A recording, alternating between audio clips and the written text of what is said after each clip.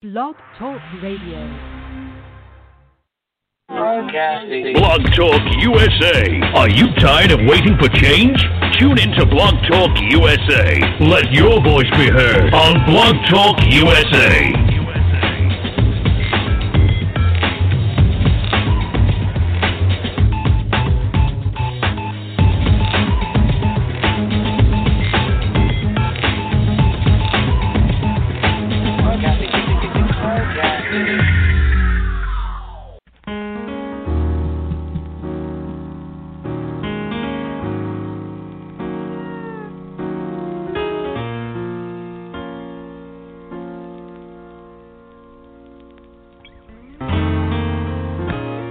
The homeless are still homeless, the poor are still poor, yet we find billions of dollars to fund senseless war.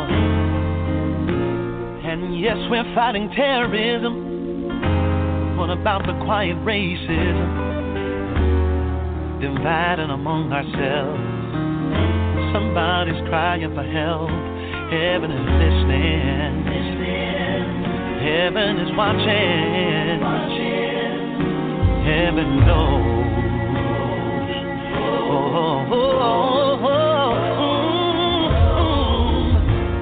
And they may not play this on the radio, 'cause the devil don't want you to know. Hello, and welcome to the Ombudsman Press Show. I'm your host, Bishop L.J. Guillory, and I am excited. What a beautiful day. We have the sun going down in sunny California, and I can say that this is going to be a beautiful, beautiful trip. We're down in Laguna Beach watching the sunset. It's an amazing day here in SoCal, as they get it. We have a guest tonight, an NFL alumni from the Chargers, right out of, or should I say, straight out of Compton. Mike Willie, I want to welcome you to the show. How are you? I'm pretty good. How's it going? It's going wonderful. I can't complain. And if I did, it wouldn't do me any good. I'm sitting here watching a great big spider in a spider web and the most beautiful sunsets that I've seen in a very, very long time here in Laguna Beach at my favorite spot. Yeah, so let's get down to the brass tacks. So we put up on our website a most magnificent, well thought out, well planned, well orchestrated commercial that was put on. Tell us a little bit about the commercial and why you did it. Oh, the commercial with Banana Republic. That commercial, that was just something that Banana Republic they was using their platform to, amplify voices and, just give people a platform to speak how they feel. And I took that opportunity, and they gave me the opportunity to, give my vision on things and introduce myself. A little small version, of course, but that was just a dope little deal where, they gave me opportunity to show how I felt about the community of Compton and how I felt about my whole mission and my whole history of what I did and what I'm going to do. So besides that was just a kind of a small introduction of, what I have to offer and what I've been through. So the commercial, and those of you who would like to see the commercial, we put it up on our Facebook page, Bishop L.J. Guillory. We also have it on Blog Talk USA. And the whole campaign that Banana Republic had was to highlight community leaders, people that are doing something in their community, people who emerge from communities that most people would say, what good could come from them? Compton has been producing a number of people that have strived towards excellence for many, many, many years. And this is way before the Serena Williams and Venus Williams. We've had people to come live in the city of Compton and aspire to be great. Mark Willie's story was one that we gravitated to because this young man, without a famous coach, without a famous trainer, without a dad who was in the NFL himself, without all of the things that usually is a part of the narrative and story of football greats, he was able to get himself out of high school, into college, and then on to the NFL training camp, and was able to secure himself a jersey, a position, not just with one team, but with two, with nothing more than the determination and with ambition, hard work, and a dream that he refused to allow to have been deferred. Mike, when you were growing up in the city of Compton, was things as bad as people said they were? Well, yeah, and for the most part, heck yeah, but it's just if your mom knew a certain structure, she can keep you out the way. My mom had a plan, and she kept me out of the way. She kept me in the sports. She found something that I held so close to my heart and that controlled me. So playing football was my buyout. It's usually gang banging or playing sports, and it's really that. Literally 100% of my other friends are going to, they're going to be that way in the city of Compton growing up. When I was growing up, so now, either you're going to play sports or you're going to gang bang, or like Roddy Ricch and YG and others rap, right? So let me ask you this: but they're rapping from from the gangbang. They're being the voice of it. Okay, so I want people to understand that it is as real as it gets. It's there, and if you're living in a suburb where you don't have to worry about getting shot, you don't have to worry about all of the things that are actually going on in the neighborhood all the time. You don't have those distractions. You were able to rise above those distractions. We've seen it in the movie Boys in the Hood. The football player who has a brother that get caught up, so he gets caught up. And when you talk about Ricky, right? But when you talk about your mother keeping you in sports and making you focus on that versus getting friends that could get you caught up, is that what you're saying? That was the plan. So that was a plan. That was a plan. Now, and I thought it was something different.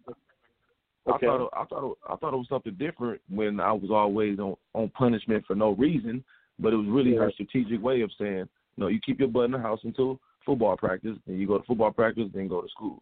And, going to school in Long Beach and being away from the city and having a different type of educational programs going on, being at Wilson, that put me on a different platform to understand what's going on in my community. So being able to understand that aggressiveness from my city of Compton, then going to Long Beach where they're aggressive on academics, they're, honor that. So having that other side, that made me use my aggression and my information and get to my NFL goal, and that happened. So just knowing that much, being back in the city after a professional run and getting to tell people about how I got there and saying, hey, come this way, let's go this way now. Just use that same type of effort towards your goal. Just being able to do that, that's what I love and I value. So, So you also you mentor kids. You try to expose the kids to the outside of those boundaries, those walls outside, so that they can see. How important is that? Getting kids all into the suburbs and other places so they can see things. Man, boundaries. So boundaries hold people back. So having someone that crossed boundaries and achieved goals that were seeming unachievable, having them come back and say, hey, it's greener on the other side. Let's keep moving past the obstacles and past the no's and past the don'ts and past the don't make senses.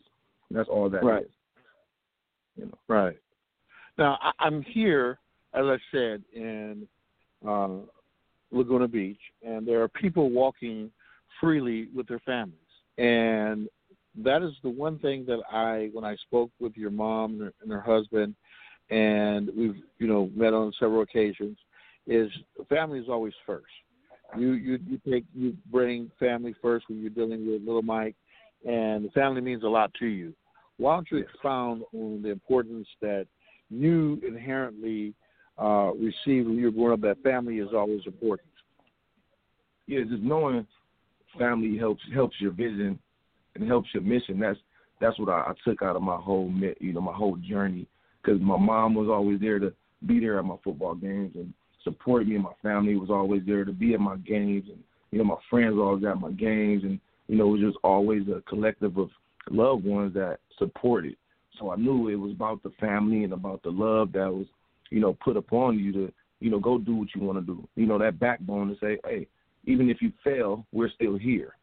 So me knowing I had that, I knew I had no fear. I could run into a brick wall, because as long as I know if I'm about to die, at least my family will save me or try to save me. So just understanding family is so important, and it's just helping someone know they got something to fall on to help them get back up. That's the whole thing of family, and that's really just someone paying attention and understanding, this person is a person and they need help, and don't judge them. So really, that's what I figured that was the main key to my success is my family, and that's why I cherish, working as a family, and I lead on moving as a family for, the lead factor for success. So that's what I would elaborate on the family with that. So, my pleasure. Mike, I want you to tell me a little bit about what you think about those NFL players that don't give back to their communities. You are in a unique situation where you go back to Compton, you're embraced, you're a native son of Compton, and you've been able to do a lot with the Chargers, going into the schools, giving kids footballs, autographing, doing those type of things.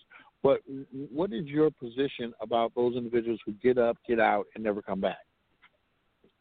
Well, you never can put it on the person that gets it and then get out, because they're looking for a healthier living. They're looking for a safer environment to raise their families in. So therefore, I never judge, the athlete that doesn't know who to give his money to in his city. That's a legit situation. Knowing which nonprofit to even deal with, which nonprofits are even working. So that's already too much.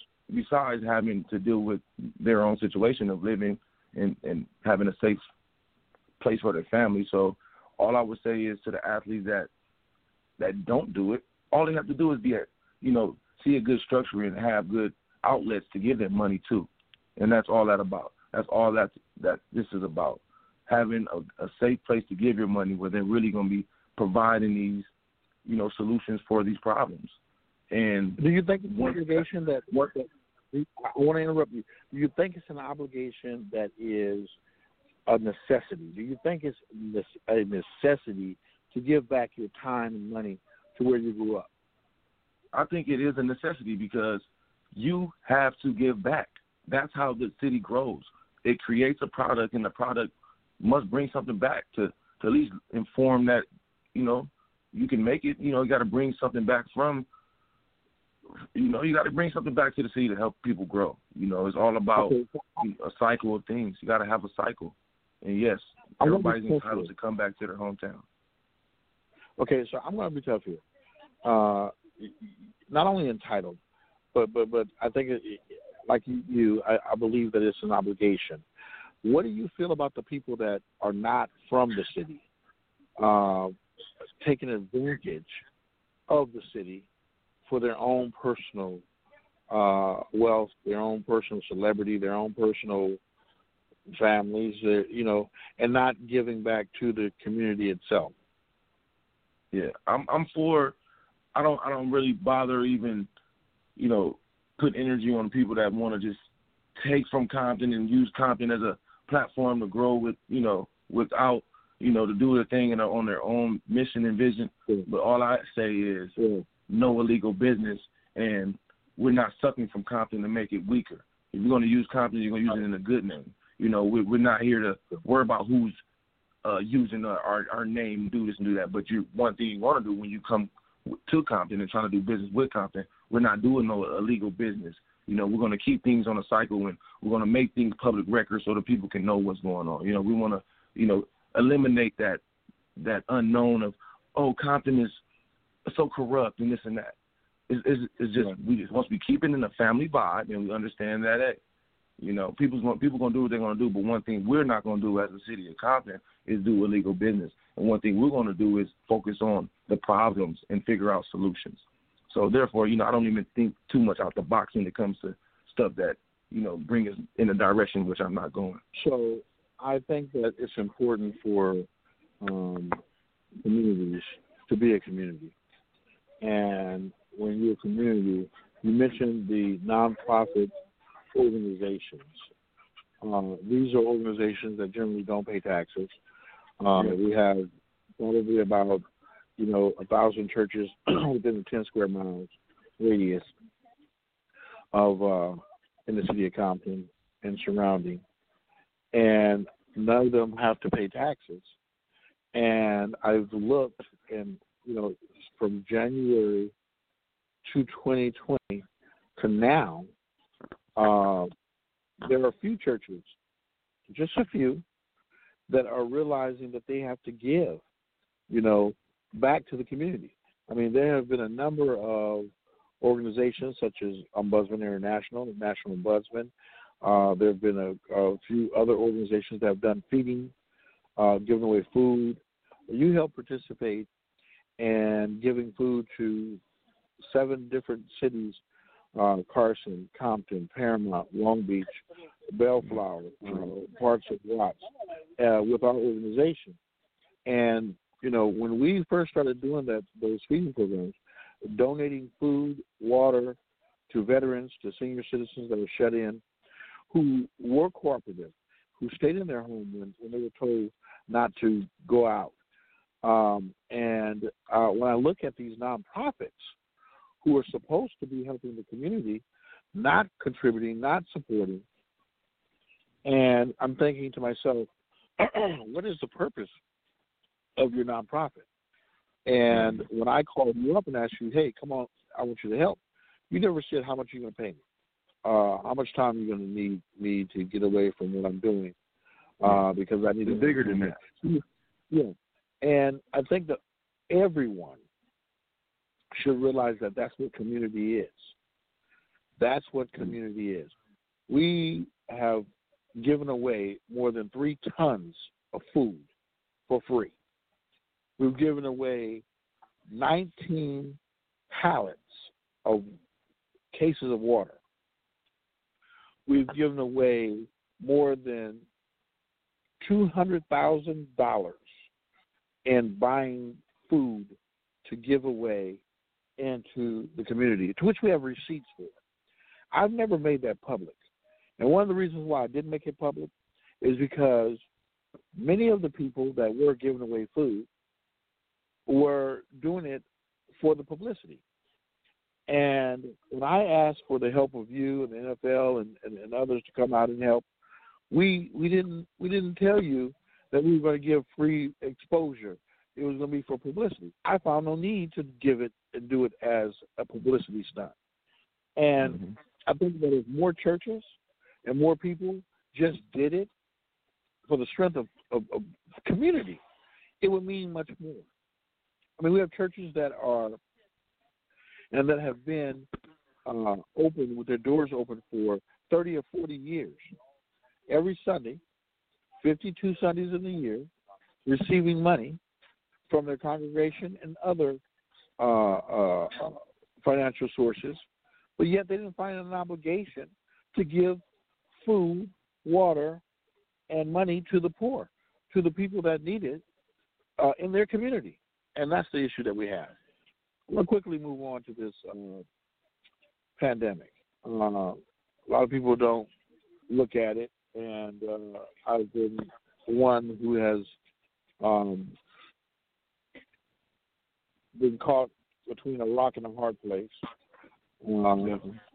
and Greg knows what I mean. I'm a Republican, a registered Republican, who happens to support Biden.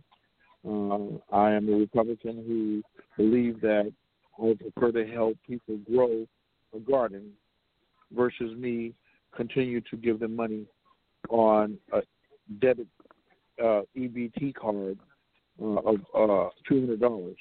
That's not going to feed them the whole year.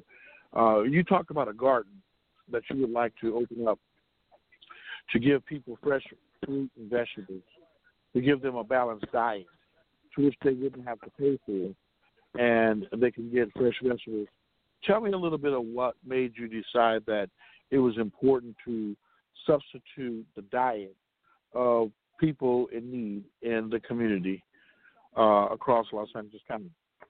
So there's always knowing and raised in Compton, where the part of the farm area in Compton, with my brothers, Randy, the Compton Cowboys, Kiera and everybody.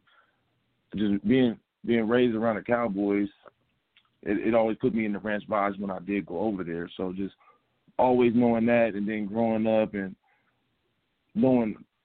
being around ranch vibes and fresh fruits and vegetables is how you stay healthy and how you stay moving and thinking healthy. I bought into it, just my lifestyle of it. So I went into we had some land. I went into, oh shoot, we got to have our own fresh fruits and vegetables and, supply our people with these organic fruits and organic nutrients that can help us grow and help us think better, help our classrooms get better, help our kids, get the right sales sparked up. We got to feed our kids and feed our people so they can think better and make the better decisions moving through daily lives.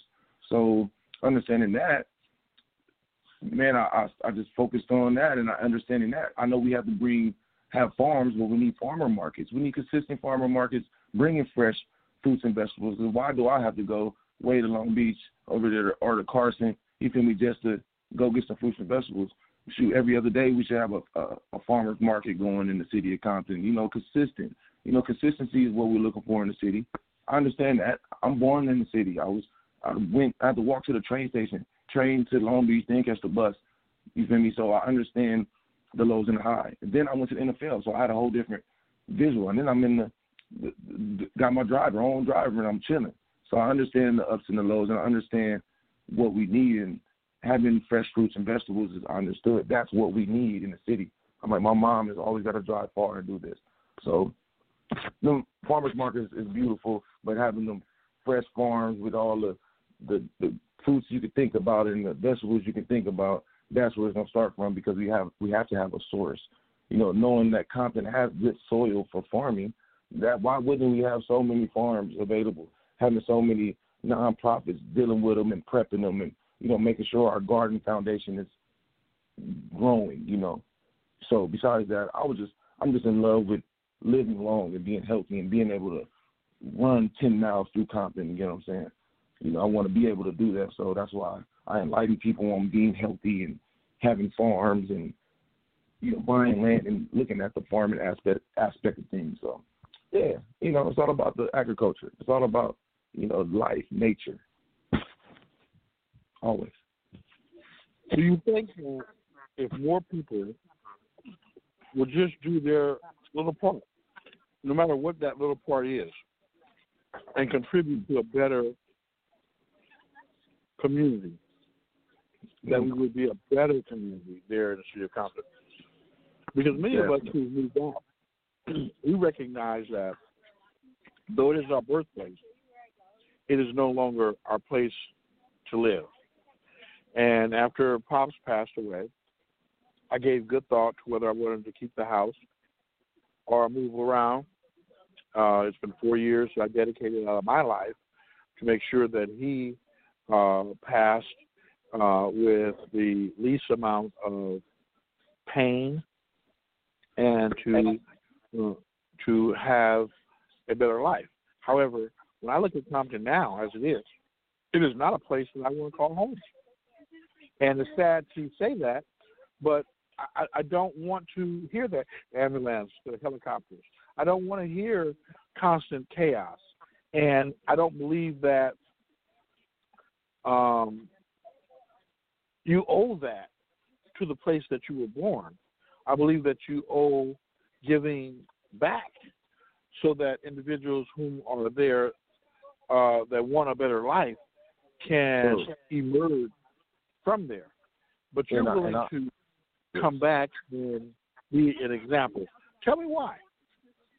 Yeah, and I say it's not that we supposed to do it and it's like, okay, everybody that make it, give back to your hometown. But I'm just saying, if you make it and you have friends that live in your city, if you communicate with people that's from your hometown and y'all have a connection, give back to that city to give people opportunity. That's all it's about. It's not about all the dollars in your account. It's about who you love at the end of the day.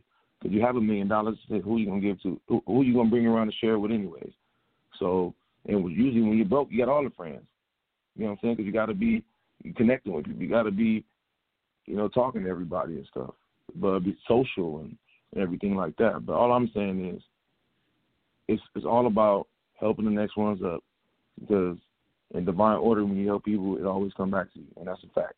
And I learned by experience because I didn't have the big pockets when it came to my mama raising me, I had to really be nice, and I had to really learn that being kind and acts of kindness was the way to succeed, and that was the leading factor. And you're still being kind. You are you're being kind, and I appreciate you speaking in the way that you're speaking, but I need to dig a little and probe a little harder. You're my godson, so I know you.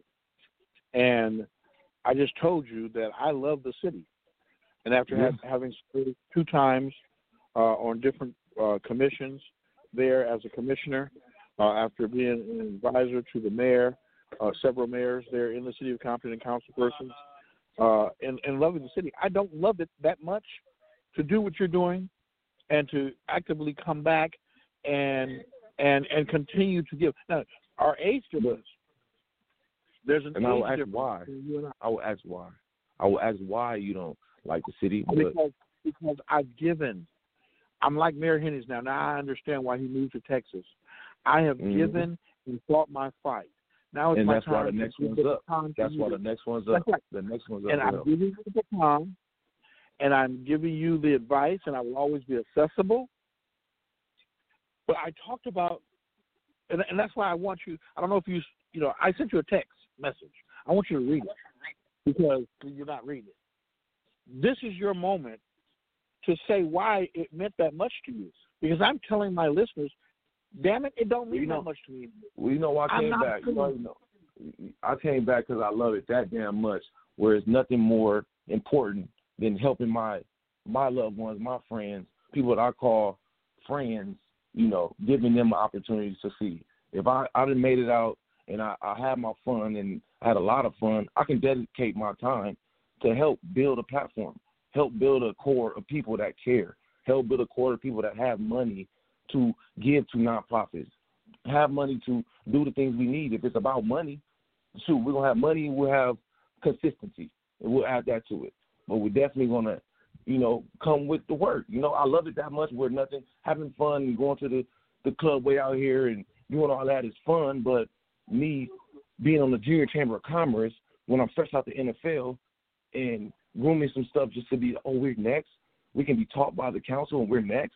That was exciting to me. That was the next NFL for me, understanding the documents that can help us, help our chamber. That's what I want people to hear. That's what I love. And to know your passion. And I want them to understand the sacrifice. We've had a number of NFL and NBA people to go and to civic life and to build a nonprofit. I was so proud of Deion Sanders, what he did in Dallas. And people didn't realize that when he was coaching, at these charter schools and opening up these charter schools, what a sacrifice would be made for him. And, I want people to realize that when someone leaves off the field, the world is open to them, as it was to OJ and so many others. The world is open to you to do anything that you want to do. So to go back to your city where you were born and to give back, I take my hat off to you. You know, because if I could butt in, you know that you have it all when you get out the NFL, but you don't know that right away. You go through a spiraling downfall. What am I good at? What can I do? I'm used to crashing heads every morning and waking up on program at 5:30 in the morning before a meeting. What do I do? So before that crossover, it is a wave of, kind of discouragement and, can I do this myself now? This everything's yourself. So after getting over that hump, it's a glorifying moment because now you already know I got what it takes to be energetic and aggressive and be precise and have direction and know what teammates to have around me, but it's just knowing what to do. So, every athlete is a perfect candidate to be a leader in the community, any low-income community, any community that's trying to grow because they have that fire, And then once we have direction, we go with it. We move with the force. So that's what that is. Easy. And now, I love my city. You love your city? I love my city. That's why I do what I do. That's why I'm here in the city. I love the city of Compton. I love the fact that no matter where I am in the world and I say I'm from the city of Compton, I don't have to say near anywhere. They know where Compton is. Compton's where it's at. That's why you're here in Compton. So you can help young brothers and, enlighten them with your history and let them know, I decided that I'm going to enjoy the rest of what God has given me. I'm going to continue to be accessible to those individuals in Compton. But when Pops passed away, I made a decision that I've given what I can give. It is your turn. It is others' turns to take the helms and to continue to be vigilant. I didn't understand when Mayor Hennings, when he would say that I've done my part. I've done my part. I participated in round table discussions in 91 after Natasha Hollins was assassinated by Soon Jung Ju. I participated in round table discussions after the Rodney King beating and the riots in 92. I participated in a number of discussions and panels, and I have continued to, as the Ombudsman General, to go across this and around and in throughout this nation, fighting for equality for our people. One of the things that I've learned in my travels, as a member of the United Nations Association of Pastors and Bishops and Clergy, and being a part of other roundtables, I can't continue to only be concerned with the city that I was born in. We have towns and cities that are just like the city of Compton all over this nation. Bishop Zachary Berridge showed me a woman who goes all over the world. She was in Belize, and showing the poverty and the need. We've seen the need in Haiti. We've seen the need in Puerto Rico. We've seen the need in Africa. We see that the need is everywhere. And I would like to continue my works and make them as accessible to those people all over the world, not just in the city to which I was born and raised. I think that at some point we need to support the young replacement. And that's why you're my godson, and that's why I am going to continue to support the city via you and other young people that are going to step up to the plate. And it's our turn. It's our turn. It's our turn. Exactly. It's our turn for the R's that are listening to their grandparents and listening to the structure of how it does run correctly, but we do have our strong points on our creative side and knowing how things have evolved, but we know how to connect those dots because we are interested in making a better way. So those guys are next. We are next. Those women and, kings and queens are next. We're the ones that have to lead the way and, keep structure and keep the communication between, the senior citizens to the youth and then that middle age in between, obviously. But, time will tell, and we will get stronger, and things, we will lead the way. It's just about who will lead the way.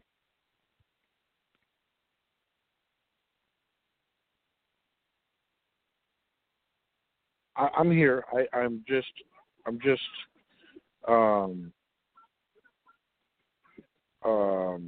Wow. Yeah. So everything will work out. When you look at things where they are right now in terms of the United States, and you see the lack of leadership, and when I mean leadership, I mean if the people are listening to you and following you, then you're a leader. If you're out there but nobody's listening, you're just taking a breeze walk by yourself. Many of the things that I've tried to do this year, I was able to get that information from one of my mentors, which we've had on the show many times, Big Gregory. And the insurance for police is something that he said many years ago. He said it here on this show, and he also said it nationwide. And now we are trying to build that infrastructure here in the state of California to make it mandatory that police officers to make it a mandatory necessity in order for you to be a police officer is to have liability insurance, just like police officers should have it, like lawyers and doctors. You malpractice, you will then have to pay a higher premium until they decide that they're tired of paying for your indiscretions, and you no longer are able to have insurance, and you're no longer able to be a police officer. You're out there with those young people, those millennials who are saying enough is enough. What do you think should be done to bridge the gap between the police departments and the millennials?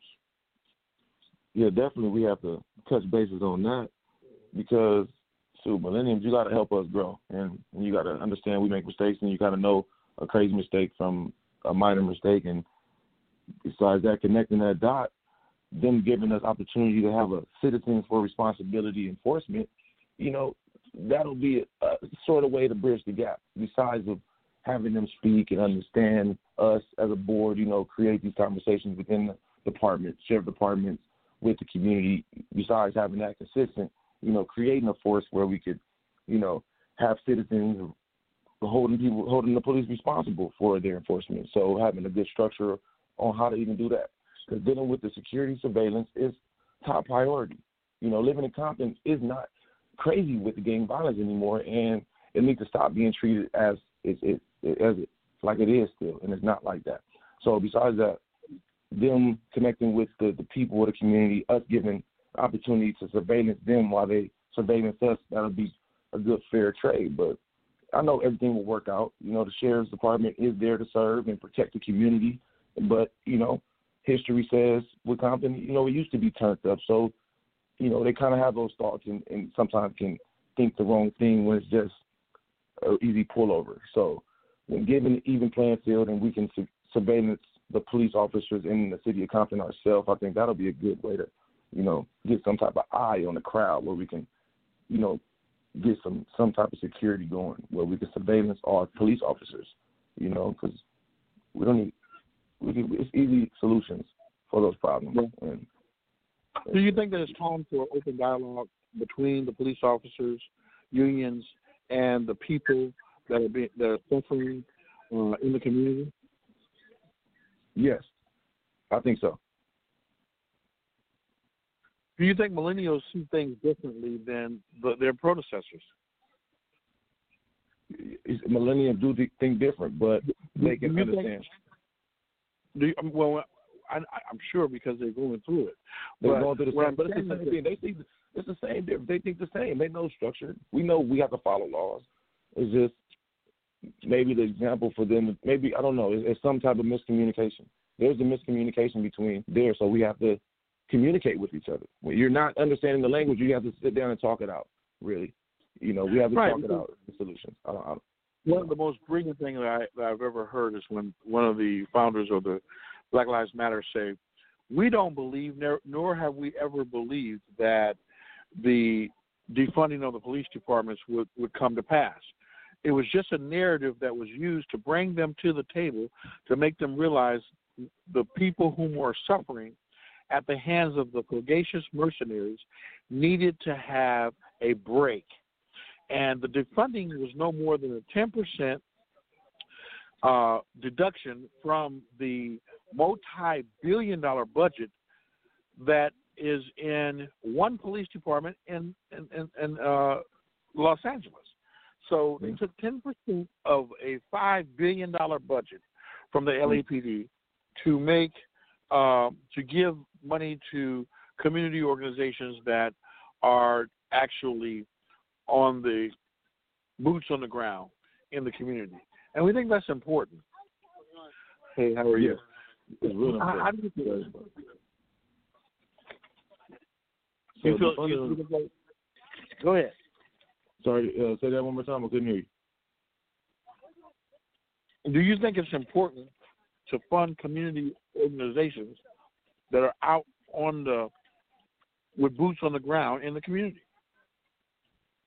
You said, do I think it's right to fund? Do you think that it's important to give money to organizations that are out there in the community, working within the community, that are not law enforcement, but settle and causes disagreements that are taking place to be resolved? I don't agree with. I don't agree with things just not being handled in the right order. You know what I'm saying? So if it comes down to a police department, a sheriff's department, security office, I need things run the right way. It only makes sense. We need things run the right way as a community. You got protocol. You know structure. So, that comes down to the oversight commissions. The people that's oversight these people that's doing these jobs. Who we got in these jobs? What could we say about them? We need to judge them before they get these positions, because there are moments where you got to deal with certain situations, but you got to stick to protocol. And a lot of people are breaking protocol because it's, they're not moving with love, and they're not moving like they're dealing with maybe their cousin or somebody else's cousin that they know. So once we get the urgency for the oversight commissions, the urgency to give a care, really care and really press this in real feasible hours, really get the job done, then that's when we'll get action and we'll get results. Well, maybe I should rephrase it so that you know specifically what I'm speaking of. Yeah. So there's a gentleman by the name of Coach Ward. He is the founder of Chapter 2, which was a gang intervention program where if there's a shooting in L.A. or Watts, they respond, they try to resolve the issue along with the police as an intervention to stop more gang violence. Because usually what would happen is if there's a shooting over here in Tragnew, and then they go back and they shoot over here in Hoover, and then they go back and forth, it just continues to go back and forth. Mm-hmm. So they try to go in and resolve the issue. How? Because all the police can do is arrest people. Mm-hmm. So we have these middlemen going in and stopping it themselves. Well, absolutely. This is something that within the police reform in Los Angeles, they took 10% of the police budget and they are funding these programs from the people that are in the community. So can I ask a question? Where are these people? Which people are picked for this duty? There are people that have chosen themselves because they're in the community, and if the gang members don't know them, they can't talk to them. So these guys, that's a wrong term right there. That's a wrong term. Why wouldn't you have elected officials from each gang or each, section, whatever you want to call it, and then you get real reputables, you get real, information going across, and you can stop real gang violence. It's not about acting and putting people in place that have no pull to these people or these young homies growing up. You know, they need to see a familiar face. We have these gang prevention programs, but what if we show these gang prevention programs some interest, some urgency, some oversight? Because those are the ones, with the badass little kids running around wanting to be from this set and that set. So why wouldn't we tap into what we can help them with? Because half of them, going to a damn, going somewhere to hang out. They just needed some love. That's all it's about. Right. Yeah. So, okay. Yeah, baby. So what I see with that, to answer your question, I say. Let's move on. We're going to go on to the creative side. There is a need that we believe that when young people who are rappers, piano players, saxophone players, we had a Dr. Dre to donate a substantial amount of money to build an amphitheater inside the new Compton High School.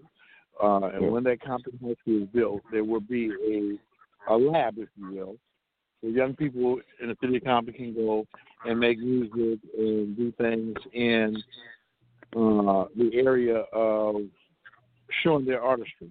You think it's important that we have an outlet for individuals that have talent that is in the arts? Yeah, that's a part of community development right there. Having a platform where the youth can go grow. Where they can go, spit on the, rap on the mic and record in the studio. Go dance in the dance studio, do ballet in the dance studio.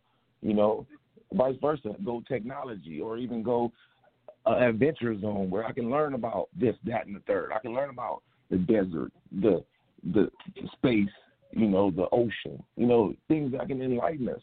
Because if I can compare myself to a city that has the thing that to make a better resident, a better student, a better youth person, they got these places where they can go to.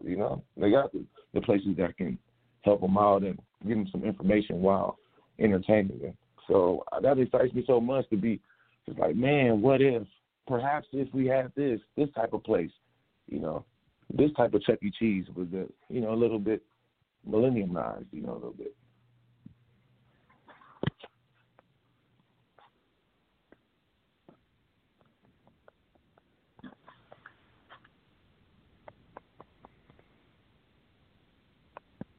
So I'm here at the beach, and the sunset has set, and the people, the beachgoers, are now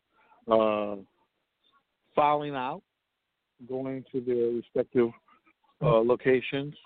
We're here at the Montage, which is a beautiful resort here at the Montage, and we're enjoying all of the people as they move swiftly to their cars to leave, and the resort guests move swiftly to the jacuzzi and the fire pit and the cigar smoking area.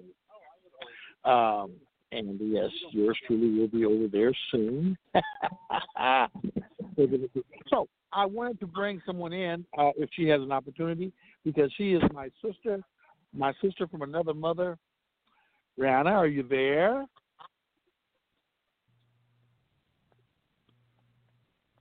She has my little new godson. Rihanna is with the baby, so she's probably not. The baby's probably crying. He's a big boy though, and he is not going to take just anything. He says, Colin says, "It's my turn. I want some milk." So I want to give a shout out to Greg and Rihanna on the newborn son, Colin. He is just the cutest little buddy. I can't wait for him to start talking. I'm going to interview him. So what's it like in heaven? What do you remember? So, yes, I think that it's important. We have 10 minutes left with the NFL great, my godson, Mike Willie. Mike, when you played for the Ravens, did you wish you were back with the Chargers? I can't. Yeah, I always loved Cali. I won't do that. I won't do that. I won't do that. The Chargers are your team. That was your first NFL team. That's the one. Yeah, I wish I'd have stayed there forever. Right, and they have a love for you. The owner has a love for you as well. Oh, and I'm still there. So I love it. I'm still there. Absolutely. So let me ask you this: when young people, I just seen a bear, and it happens to be a dog. He is a big one. I just actually seen a bear. I thought it was a bear. I was like, wow. So, Saint Bernard, huh? Yeah. So when you were playing for the Chargers, and you would be interviewed, or you would be asked the question, "Where are you from?" When you said Compton, did you smile? What did you think? Well, I mean, when they asked you, "Where are you from?" and you said Compton, what was your feeling right then? Oh, it was just like, man, like Compton. I'm serious with business. I'm serious. I'm out here to do the job, sir. I was just smiling. Loving it. Yeah, you're smiling. That pride. And when you would catch that football that everyone didn't anticipate for you to catch, and you would run it in and you would make that touchdown, did you believe that you were giving and doing something to bring pride to the city of Compton? First off, they definitely anticipated me catching that ball for sure. They knew I was catching that. Definitely anticipated it for sure. But besides that, besides them anticipating it, they knowing I'm going to catch it, I knew I was doing it for Compton. I knew Compton was on my back, and I knew that was pushing me to even be at that point in my life in the NFL.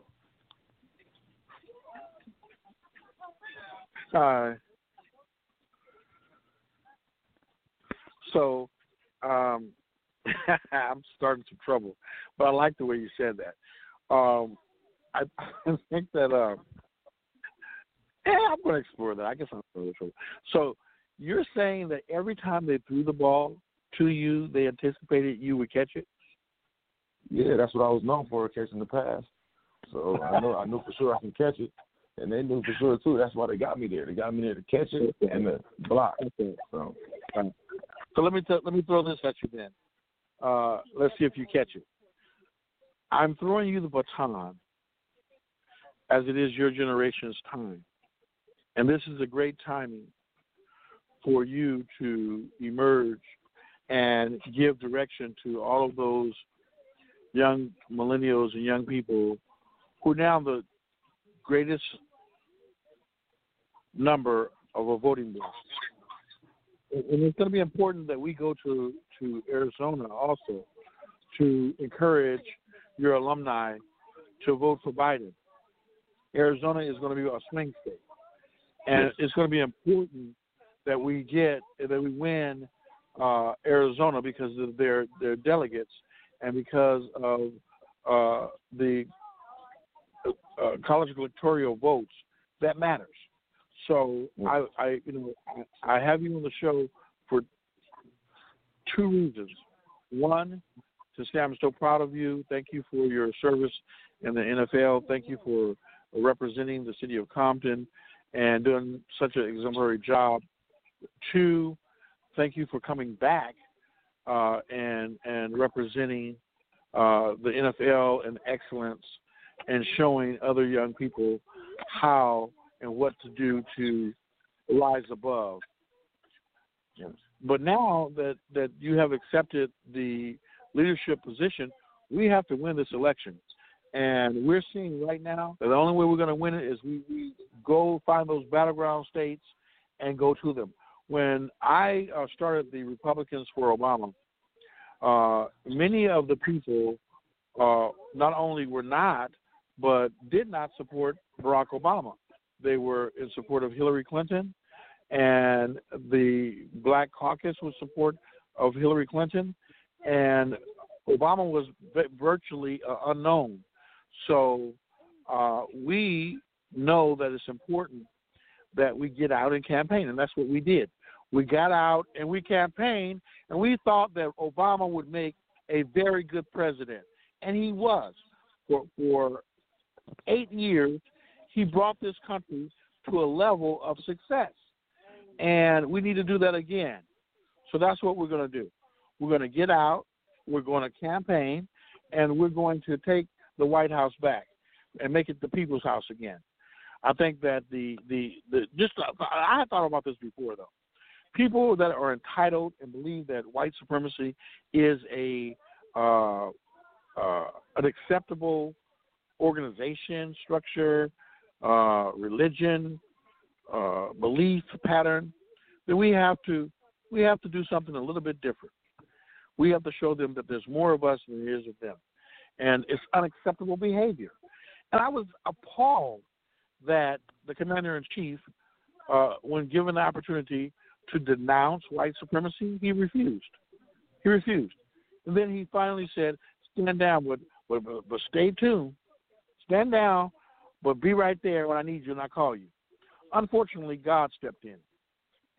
God stepped in, and I will not do what other people are doing and allow this president to campaign from a hospital bed or campaign from a hospital room and pretend that he's not campaigning. When you tap out and you raise a white flag and you say, I'm sick, then get better. But don't go on a 4-minute rant about your campaign, because if you're able to campaign, then we can tell the lies that you're telling, even from your hospital bed. Though I wish him the best of health so that he can walk out of the White House when he loses, I do want to say that it is important that we do not allow ourselves to be dragged into another scandal with an idiot who don't understand. And when I say idiot, I mean an idiot. Look it up in the dictionary, look it up and Google it and see who you see. Idiots are just idiots, and they can't help themselves. So I want to make sure that I make it very clear. Though we are supposed to pray for our leaders, we are also supposed to pray that God will step in and bring the peace and calm. There are people after the debate on Tuesday threatening to have a war. The person who did this was one of the young organizations, the white racist superior organizations, allegedly, who said that if Biden wins, they were going to get out and they were going to start a war. I turned it over to the FBI, and I said, this is a terrorist threat. This person needs to be arrested for inciting a riot or a war. And I just want you all to recognize that we have a fiduciary responsibility to fight for this country. One country, one people, segregated, not one is better than the other. So I want to work with you in Arizona. I think that in the next couple of months, we need to, this month, we need to drive down and start building platforms for the alumni and the people to get out to vote for Biden. Would you take on that challenge? I'll definitely take on that challenge. It's definitely needed. I'm going to give you a little moment to wrap up. Tell me what you're thinking, and what is it that you want to do in this country? How you doing?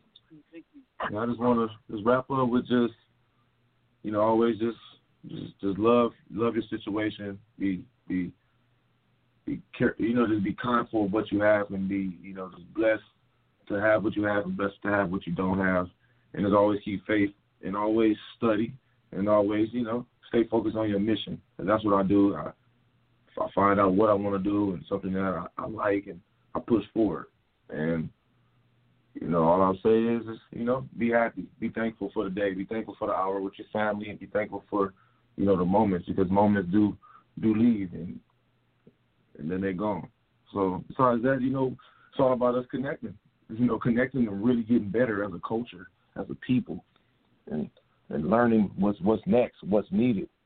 So it's gonna happen. I keep my faith in God, and I just make sure I'm nice to everybody, and I make sure I run by the, the structure that makes sense. Not backtracking at all. So all I would say is, I love everybody, and just love yourself, really, and stay positive and stay focused on what you believe in, and get out there and vote.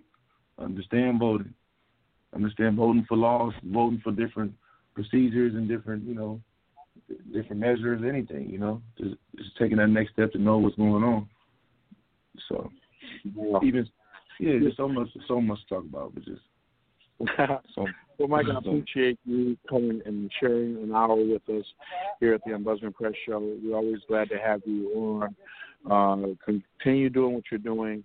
You're an amazing young man, and as your godfather, I will always be there for you.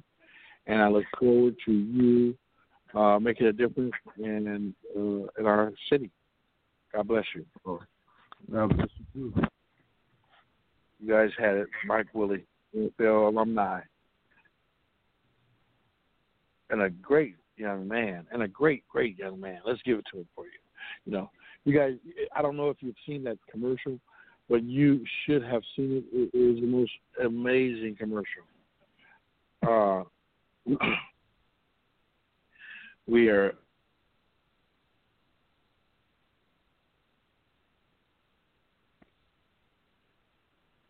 Mike, we'll give you a call back. All right. Okay. Mike wants to continue the conversation. That's my godson. He thought the show was over. So, in this hour, we're going to be dealing with a number of things that are taking place in Detroit. There are a lot of states that are most important. As you know, even though he doesn't get credit for it, President Barack Obama helped to save the auto industry. And not only did he save it, he allowed it to save itself by encouraging them to not just take money to bail them out, but also to start making different cars that are more competitive with those foreign cars that people were buying. You've seen Chevy, you've seen Ford, you've seen, them Cadillac put their money where their motors were. And now you drive around and you see American cars all over the road. And, there's a lot of things that they won't give him credit for. But he was a great president as far as I'm concerned. And I consider him to be one of our greatest that we've had. So we're going to be talking to State Representative Joe Jones, the youngest elected official in the United States to be elected to a state representative position, right here on Blog Talk USA on my Ombudsman Press Show. We talked to my godson when he was running for city council. He decided at the young age of 18 that he wanted to be a city council member. And they said, hey, you can't do that. You're too young. He says, I'm old enough to register. I'm old enough to vote. I'm old enough to be on the city council. He did win his city council seat. And after serving on the city council, he ran for state representative, young age of 21, and he was elected. So I want to continue to just push excellence with our young people. And Rihanna, though she has baby duty, she has been right here with us as we continue to push young people towards excellence. And the show supports, endorses, and takes full responsibility for supporting young black men to become leaders and role models. So until he calls, I want to talk to Bishop Zachary Barrage. Bishop, you have been working with a organization for the feeding people. We're going to get into that in just a second. We're going to get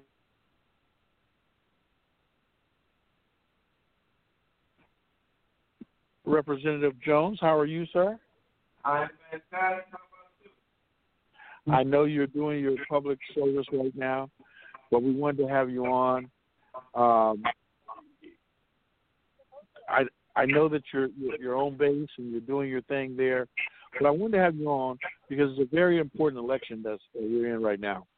And if you give a message to the millennials, because the millennials are the largest voting base in the United States right now, what would you tell them?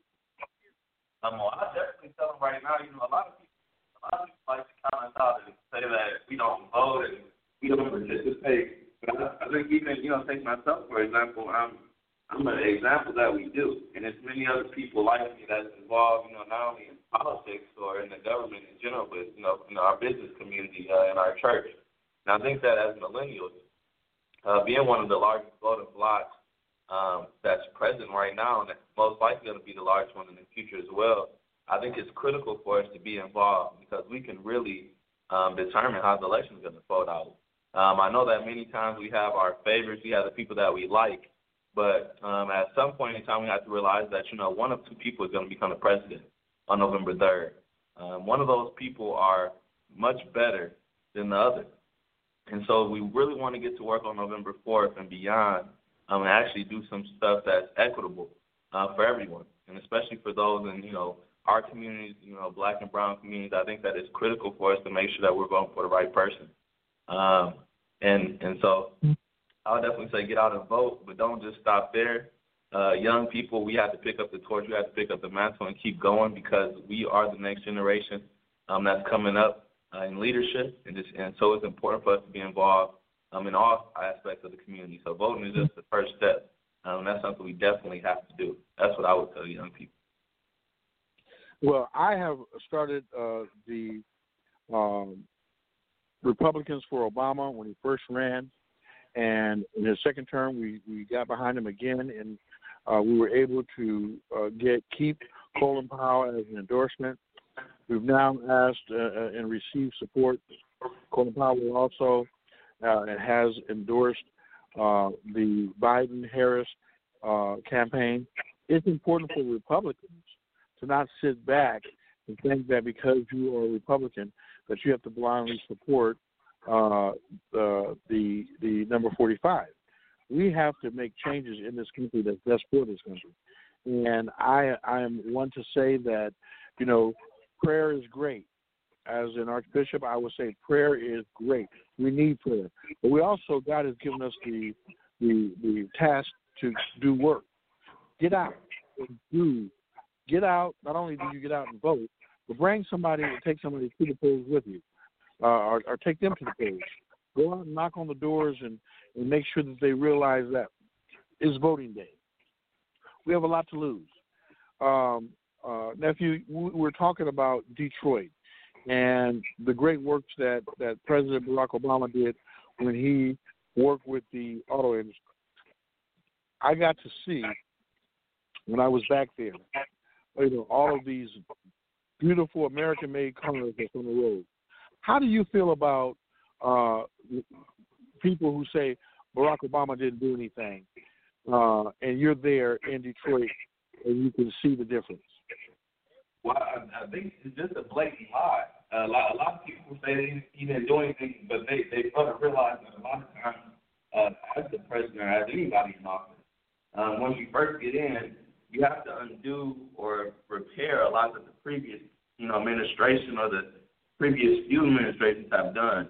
And so a lot of times we don't reap the benefits, really, of people being in office, especially our effective leaders, until after they're gone. But I think, like you said, even while he was in office, we've seen the bailout in Michigan of the auto industry, something that they needed. We've seen him, not just from a policy and a legislative standpoint, but just him being the first black president, him being a motivator, a figure of inspiration, showing what it means to have a family and to be unsullied and not to have propaganda and scandals floating around, to really show us, the prestige of the office. I think that Barack Obama did so much from being a man to being the president. And so anybody that says he didn't do anything, I think it's just, blatant disregard for everything that he did. Well, I love you.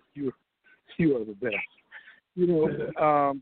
When I look at you, and I see that you have, you've been a public official and a voice for the people, not just for the people, but for the people. And you were able to get advice from Dick Gregory,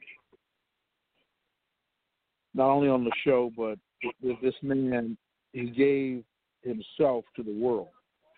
When you think back now, when you were a young man running, and you said, well, there are people who were saying that you were too young, what was his response to you, Dick Gregory's response to you? Well, you say, him and other ones said, keep on running. It's not about, it ain't about what other people think. It's something go ahead and find out. That's right. And we want you to keep running. And we look forward to you representing us for many, many years to come. I know that you're right now on base, and I'm going to let you go. Is there anything that you want to tell the audience before you leave? I would just say, find a way to get involved. I think we all have a role to play. And so, like I said, voting is the first step, but we have to look at how do we sustain engagement afterwards. And so I appreciate what you do all the time, Monk. You're a connector, you're a resource, you're a voice. I think that many other people need to figure out how they can fit in that fold so we can all play our part to really move our communities forward. So I appreciate you and love you as always. We love you too, nephew. God bless you. Call me if you need me. All right. Peace and love. Okay. I never have called on that young man since he was elected, and he has not responded. I don't care where he is. When he's with he's a police officer. He is a National Guardsman. He is, the Army Reserve. He is also a elected state official, and he wears a lot of hats. But when I need him, he's there. And that's the kind of nephew that, I just can't ask for anything more. And I'm so glad to be able to take my baton and give it to young people and let them run. It's their turn. What is it that makes old people think that they need you and we need you to continue? When I was a young man, I went to Robert Henning, the mayor of Linwood, and I said to him, how can you continue to say that you're speaking for me and you haven't asked me what I need? He made me his deputy mayor at 16 years old. Now I would be remiss as D1 to think that I represent young juveniles. We have to know when enough is enough. Step your old, tired self down and let the young generation take. They're the ones that's going to have to pay the bills for all these damn stimulus checks that you're giving yourself. You're giving the people. And if you won't step down, then God will help you. God will help you step down. Arrogance in a fool shall find his hell. I cannot believe that we are going to continue to act as though we don't know what's going on. And I am just sad that we have set up and pretended as if we did not let a damn fool into the White House. A clown. Well, if you elect a clown, expect a circus. And that's what we have. That's what we have. A circus, orange face and all. And, people say, well, don't you have sympathy? He's the president of the United States. You have not acted like the president of the United States. My mother taught me a long time ago, you want some respect, then be respectful. You can't call people fat, ugly, and everything that you want to call, and play hands like you cripple, and do all the things that you do, and then think that somebody's going to respect the office. You have not respected the office, so there's no respect due to that office. You push your wife out of the way. You take the umbrella, let her stand in the rain. You go and you push other dignitaries out of the way and mash it. You give Jack in the Box and Burger King and McDonald's at the White House. You're just ignorant. And now that you have contracted something that you said was a hoax, what am I supposed to do? And then when you start campaigning from the hospital, what am I supposed to do? I'm going to tell people you better keep on praying that God continue to intervene. Speaking of God, Reverend Barrett, we started talking to you a little bit about your donating your time to feed the homeless and those individuals in need here in Orange County and Irvine. Why don't you talk a little bit about what you were able to do with the food pantry there in Irvine? Okay, brother. Thank you, Bishop L.J. Guillory, for the opportunity to stand before you and your people and your guests. I'm at Crosslines Community Church in Laguna, and we hand out food Wednesday, Thursday, Friday, and Sundays from 10 a.m. to 12 noon, and we're handing out about 50 pounds of food. We are being a blessing to the community. We're handing eggs, milk, cheese, vegetables, fresh vegetables, oranges, apples, melons. This is one of the best things that ever happened to me, to see the people's faces, Bishop, to receive all the food that we're getting. We're getting food from Disneyland, water, and different snacks. And I really am blessed to be a part of Crosslines Pantry to hand out food to the community. You started this with us long before you started with them, and you've been giving back and doing things in the city of Compton where you grew up. So this is not new to you. No. You were able to go down there and show them how it's done. Hello. You know. So you also was obedient. I want to talk about that obedience. When COVID-19 hit, you and your senior pastor took your church online because you didn't want to infect the older senior citizens.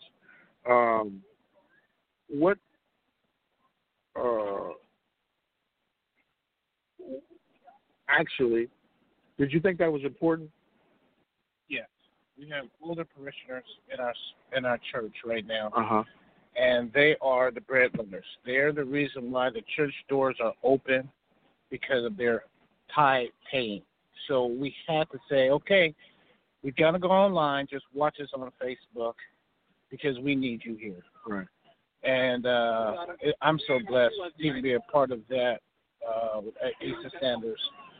I think that Facebook is a great way to get a message out every Sunday morning for free. Right. Most people do not have the equipment to set up like Crossline to shoot a real video. So we can take our phone and have our church services right online. So it's the best. It's the best thing that God has ever done for us. Wow. Well, I thank you. I just think that it's important for people to recognize that there were people that were obedient, and they didn't go and put people in danger by the hoax, COVID hoax. You want to tell a little bit about Crossline? Yeah, I wanted to leave an address. So if there's anybody hungry, if you know somebody that is hungry, to stop by. The address is 23331 Moulton Parkway, Laguna Hills, 92653. And if you want to reach somebody there, you can reach them at 949-916-0250. Thank you, Bishop. Okay. You know, I want you all to know, because I'm going somewhere with this.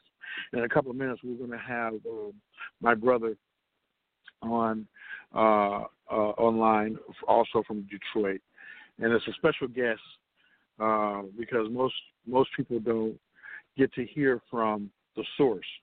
My nephew, I call him my nephew, Jewel Jones. His dad and I became brothers, and I was invited to a family reunion dinner, and I got to meet the other siblings, and they accepted me as their brother. And I can tell you, the loss of my dad, having my brother to send me text messages of encouragement every single morning, and to encourage me to be strong, and to thank me for the work that I was doing, and to remind me that it's not over. You got to get past this and keep moving forward. We all need that encouragement. So I said all that to say this. If we allow our emotions to step in, which this is what the White House is doing now, they recognize that they're losing. They're losing. So all of a sudden, sympathy is supposed to be given because people contracted COVID. We've lost almost 400,000 people that are dead. 400,000. Almost 500,000 people. And we're saying, well, the numbers are not right because anybody if you had a pre-existing condition and you caught COVID, what killed you? I mean, I'm not going to argue with people, but the fact is that COVID killed a number of Americans because some arrogant, I can't say it. I don't want to say it, but I'm going to say it. Retard was in office that, suspended all of the people that were supposed to protect Americans. And up until recently, I think until he received his test back, after he took it 3 or 4 times because he didn't believe him, he still refused, even going to the hospital, to relinquish the power of the White House as president, commander-in-chief. You don't even trust your own vice president. So now you're laying up in the bed, and they're asking, does he have any oxygen? I wanted to know, does he have any pain medication? I wanted to know if he had any medication that would alter his mind, what little bit is there. Because if he's taking anything for pain or that is a mind-altering drug, while they kept asking about the oxygen, how do you have control over our nukes? See, the question sometimes, I want to ask the right question, because we know this arrogant clown would not have even went to the hospital if they wouldn't have made him go. So those are the things that I want to know. I have my brother, Brother Jones. How are you? Absolutely wonderful, sir. Sometimes I just need that encouragement that you sent to me. I was just telling my listeners a little while ago, you send those text messages of encouragement just when I need them. And right now, I need America to listen to your encouragement because we're being played. And this man is sitting here refusing to give up the power of the presidency while he's in the hospital. And they're asking about oxygen. And I'm saying to myself, I want to know if he's on any pain medication. Is he on any sedatives to sleep? If you are, how do you have the control of the nukes? Why didn't he give the power to the vice president? I am so concerned that the right questions are not being asked. He's in a hospital. How do you go to the hospital and not allow the vice president to step in and become the commander-in-chief? There's a lot of ego going on there, sir. Yes. This is just amazing. So, enlighten us on what inspiration can you give us to make us say things are going to be all right? Well, sir, let me see. We have suffered about 473 years of unfair and unequal treatment, and we're still standing. We have suffered all type of atrocities and tragedies and sins against man, and we still stand. I mean, if it wasn't for the God that we serve, I don't know what we would be doing and where we would be at and who we would be. But one thing is for sure, those who do serve that true and living God, we're going to be in the midst of confusion. But we still going to have a beautiful time. We're going to be very peaceful. We're going to be calm. Because even in the midst of confusion, as long as we know who has us in his hand, we will always be all right. You know, it's, Bishop, it's times like this that a lot of people who don't have a calm spirit or peaceful spirit within themselves will react to anything. But I've found in my lifetime, and I've found in the lifetime of others that came before me, that having something calm or tranquil or peaceful or steady, it's like having that grandmother that we all had that would always make sure that we was okay, make sure that everything was all right. At a time like this, it's not a time for us to be confused or misguided or unsure. But if anything, this is a time for us to be sure of who our God is and who has us, to be sure of our faith and our belief in the things that have brought us through, will bring us through again. This kind of reminds me of the times of the plagues in Egypt. Even though I wasn't there, I read about it. And if the stories hold the truth in them, we will be okay. We will be all right. There's always darkest days before the sun shines again. And as surely as the sun has always came up, we going to still come up. Bishop, if anybody can inspire, it's you. Well, brother, we they said that men, we sharpen one another like steel sharpens steel. And, you know, I was honest with my audience. You know, you somehow knew when those moments were that I needed to hear from you. And I told Joe, I said, you know, nephew, ever since I met your dad, you're really my nephew. You was my godson. You was my nephew. But now, I mean, there's always people that we meet that are surrogate brothers or sisters or cousins or just kinfolk. But when I met you and you were talking about those things that I was told about with Dick Gregory and with Robert Henning, the mayor of Lindenwood, first black mayor of Lindenwood, and you were talking about economics, probably the least talked about subject in our black communities. And I listened to you intensely, and you had a plan. And that's something that most leaders don't have. And most people that are true leaders don't call themselves leaders. Most leaders are chosen by the people because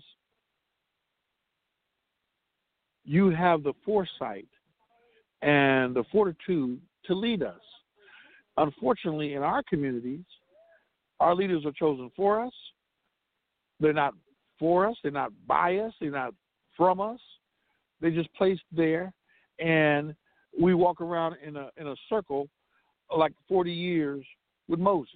And I said, I can't do this. I'm tired.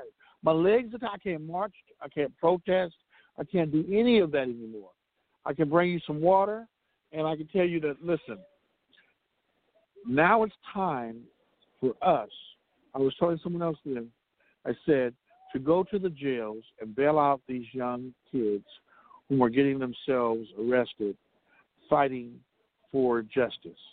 Now is the time for us to pay for the attorneys to help these kids that are doing what we can't do and won't do, like burn down police stations. Not that I will ever advocate violence, but I will say I understand. And since you are in that situation, let me help you. The same way when a racist, flagacious mercenary gunned down an unarmed black kid, or a pedophile track down a young Trayvon Martin and kill him in cold blood, and is able to raise money on GoFundMe for defense when they know in their heart and soul this man tracked down this kid. We should have not GoFundMe, but people to come forward and say, hey, this is what we're supposed to do. Being a lifetime member of the NAACP, they asked me, how, Bishop, can we get the Young Black Lives Matter participants to acknowledge us and let us be their sounding board? And I said, bail them out of jail. Show up in court and represent them with your attorneys. I don't expect for young people to respect me or to know what I did 30 years ago, 20 years ago, 10 days ago. If when he's in that trouble, right then and there, when he's gaffled up by the police, I'm not there to help him. No, I don't want a war with the police and with the people. My nephew's a police. My brother is a police. I have Mason brothers that are police. No, it's not a war between the police and the people. It's a war between evil and good. But when our young people get caught up, we have to be there to step in and intervene. Mm-hmm. And I need for you, as my brother, to help form so that you can tell our people about economics. I thought about you today. Did you know that California was the first state to actually pass and have the governor to sign for reparations? Oh, yeah, I've heard about it. And I said to myself, well, I guess my brother's going to be flying down here because I'm going to tell them Negroes in Sacramento before y'all have a meeting about any damn thing. We need to have people who know about economics to discuss this. Because if you do with this, as you did with that stimulus money, we're going to have a whole bunch of money just going right back into the system, and the people are not going to even be able to even enjoy it. We need to teach our people about economics. Talk about the importance of that and why you've been doing it for so many years. Well, sir, the thing about the economics is that as I come to understand basic economics, it seems like a word of mystery because in elementary school and junior high and high school, we're not taught anything to deal with economics. What we are taught is a baseline strategy to take us from a structured learning environment into a structured job environment. And if we bypass the structured job environment, we go from a structured free learning period to a structured paid learning period, which is college. And from college, we are indoctrinated into the understanding that we should work for someone or work for a company or a career most of our lives, and be very submissive to what somebody will say that what our worth is. If somebody says you're worth $15 an hour and you buy into that, that's what you're worth. And your mind is already set. They don't have to capture your mind. I mean, it's captured itself. But what I find about the economics is that we lack generational wisdom. It's not the generational wealth, as I keep hearing folks writing and speaking about, but it's the generational wisdom, the common sense, the courtesy, the mannerism, the understanding of where we came from. Without understanding our history, as you said earlier, if they gave each family or each black household $1 million today in the year 2020, by the year 2022, 90% of them will be broke again. So it's not a problem for them to give out the money. They don't want to acknowledge the fact to do so, but to give out the money, they know that they'll have it back within their reach, within their grasp. They will own it because the 1%, richest 1% in America has increased their net worth by 40% in the last 3 years. And that's astounding. That's just freaking ridiculous. And the bottom 10%, which happens to be, if you look at America, the minority population for African Americans or blacks or whatever you want to call us this week is approximately somewhere between 11 and 13%. Depends on who's counting. Well, the bottom 10% of the economic scale encompasses more than half of that black populace in America. And the reason being, not only did we get held back in the race, but somebody put weights on our ankles and chains on our backs, and then they strapped our minds with thoughts that didn't make any sense. I mean, we are enamored with pro athletes. We are enamored with celebrities. Our mind is drawn in about music or rap, and I'm not kicking rap. Rap is a very old art form, a music type of understanding that goes back, to my understanding, at least 80 years. And it's a true art form. I'm not knocking it. What I am knocking is the ability for us to not move forward on the things that we need as a people. As I said before, I'm not looking at generational wealth. I'm looking at generational wisdom. The wisdom that my grandmothers had, the wisdom that my grandfathers had, the wisdom that their fathers had, the wisdom that my uncles had.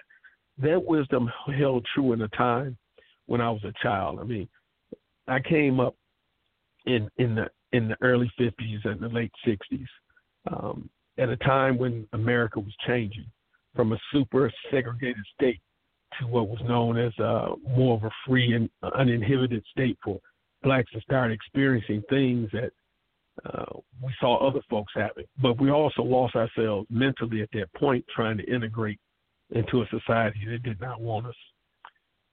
Between 1910 and 1968, black Americans enjoyed matter of fact, they enjoyed their greatest economic rebirth that America had for them. Since that period of time, we have studied regressed and regressed. And of course, as you say now, where are we at? As Maya Angelou would say, again, I rise. But in this case, we didn't. It's like we cry about the white man having his foot on our neck and he's on our back. But in reality, he's not there. Why would he bother with you when you pose him no threat? The only time that the Caucasian man points his interest at African American or black man is when he poses an economic threat to him. What do they care about civil rights? I mean, damn, as black people, we don't even really have the right to vote. We have to get it approved every 25 years. Not only that, if it wasn't for an amendment to the Constitution, we still couldn't vote. But you get any other people that can inhabit or visit this country, and once they become this so-called citizen, they are automatically included for a right to vote. I went a little off track on that because the right to vote is tied in with our economic ability. Our right to vote is tied in with us choosing individuals that we think will be best suited to take care of our overall needs as citizens in the Republic of the United States of America. But if we don't vote, and this is a voting season, if we don't vote, we have no say-so in what happens to us, whether it's economically according to the government, whether it's socially according to the government, or whether it's just civilly according to the government, as in civil rights. What a day. What a day. You think that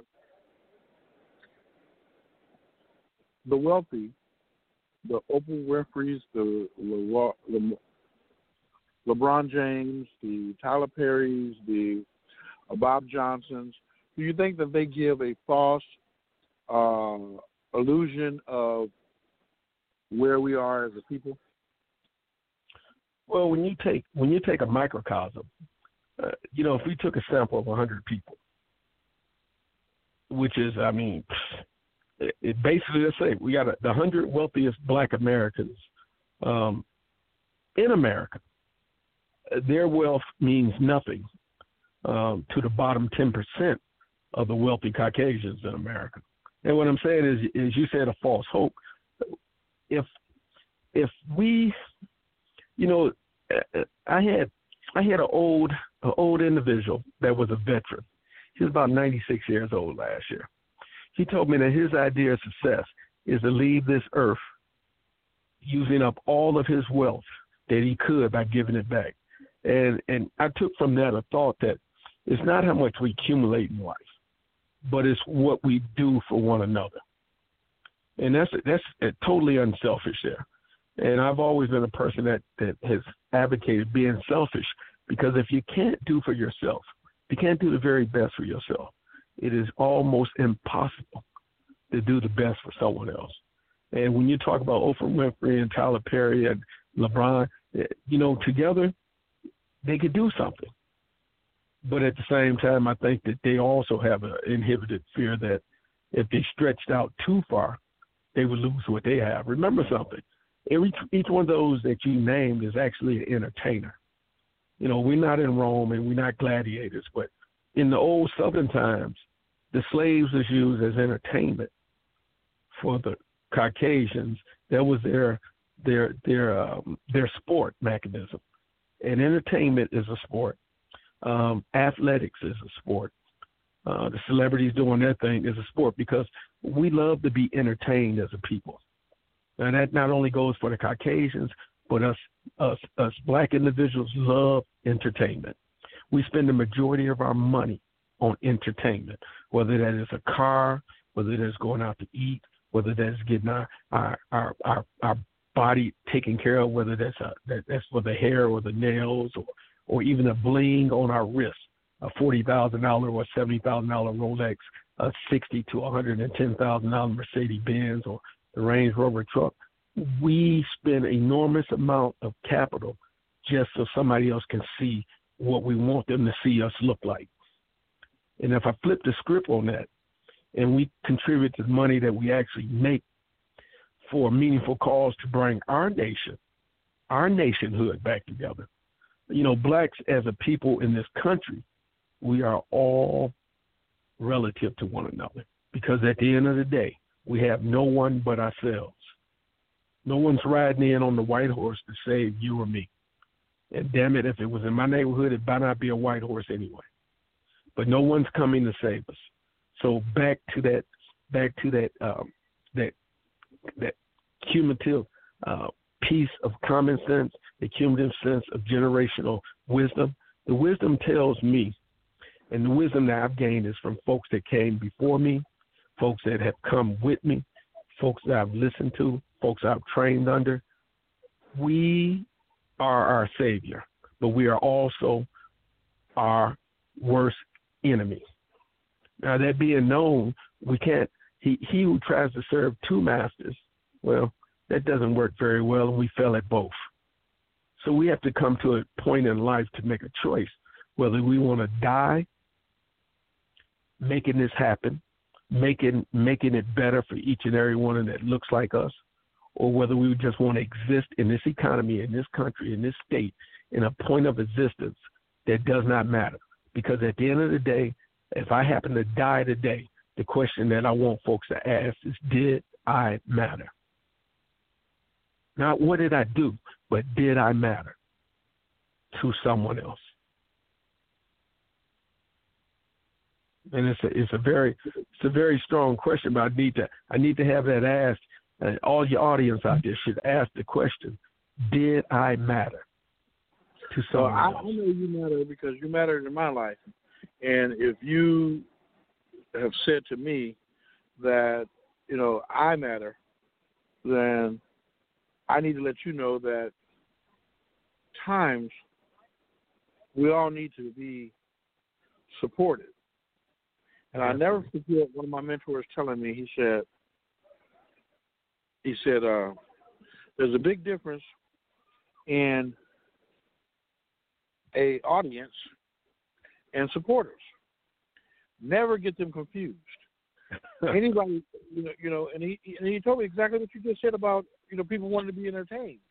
And he said people go as an audience to be entertained. Okay?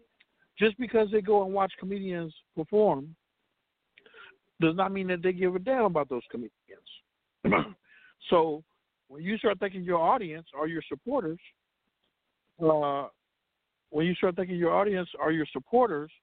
then you lose track on reality.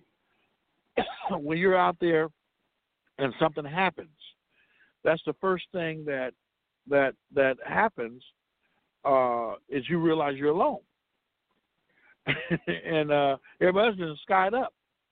In fact, even some family members been skied up, and you're looking to try to address whatever issues or concerns they are, and you don't have nobody there except for those individuals who should have been right there next to you the whole time because they're your supporters.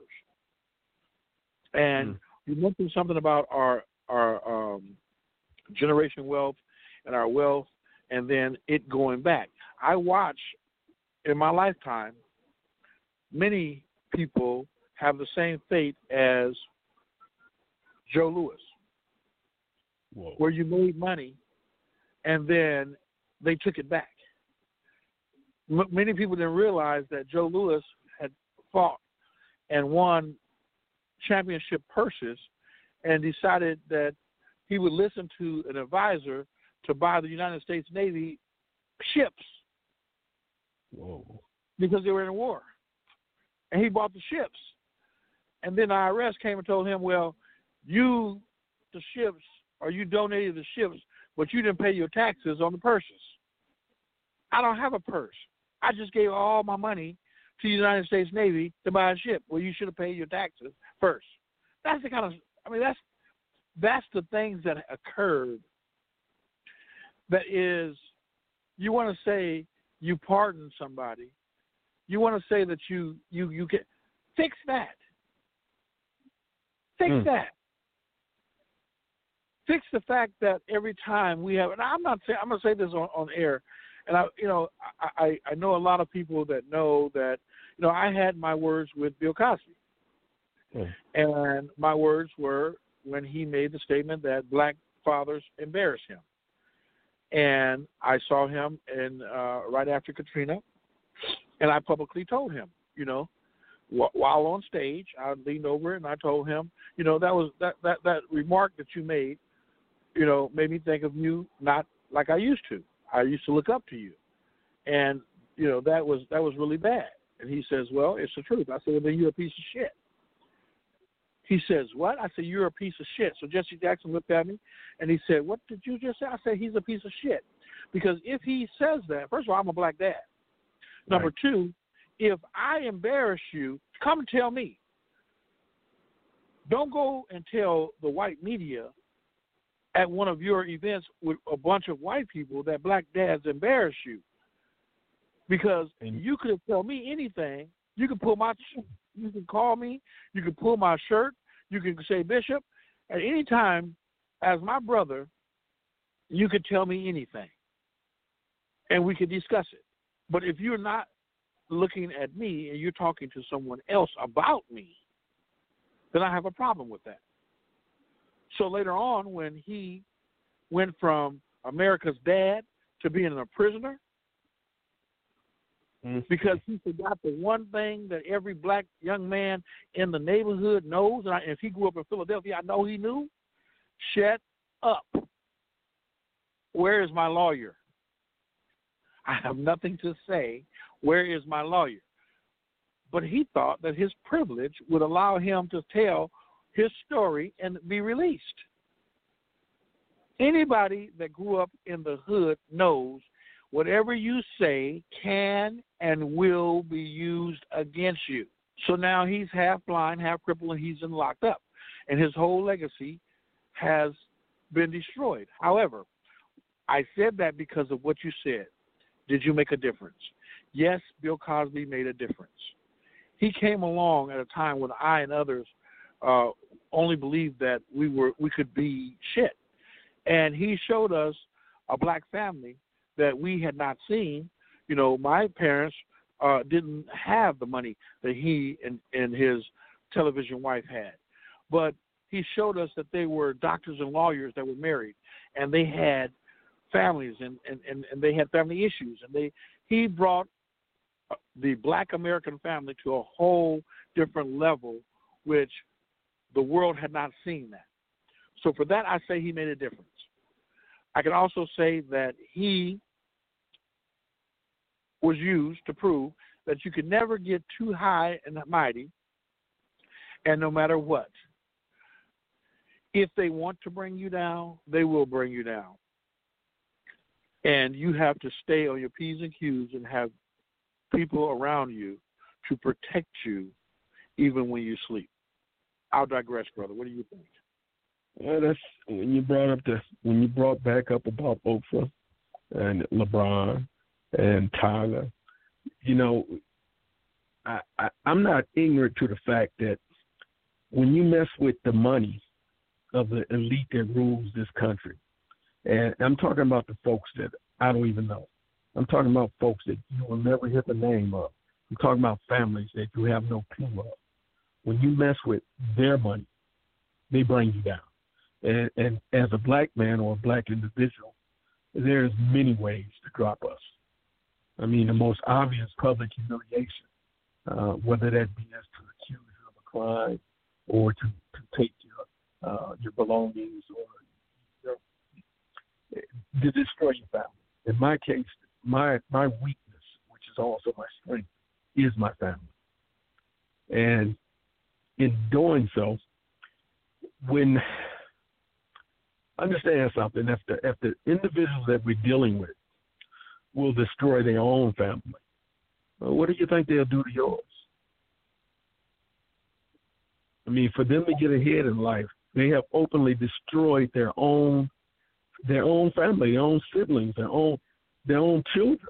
So what would give us the inclination in our mind that we are above this? And as what happened in Bill Cosby's case, I read what was written in the media and what was brought out. I noticed what was broadcast, but it's tragic what happened to him. And as you said, if somebody wants us, they will get us. If you don't get you in life, they get you in death. So as I said before, when people pass through my life or I pass through theirs, I have to ask myself, it's not a coincidence with anybody that I meet in life or anybody that I interact with. It's no coincidence. I do not believe in my life there's a coincidence. I believe there is a purpose. There is a reason. There is something godly about each and every interaction we have in life. But if we never look for it, we'll never understand it. We'll never see it coming. Just like the passing of time.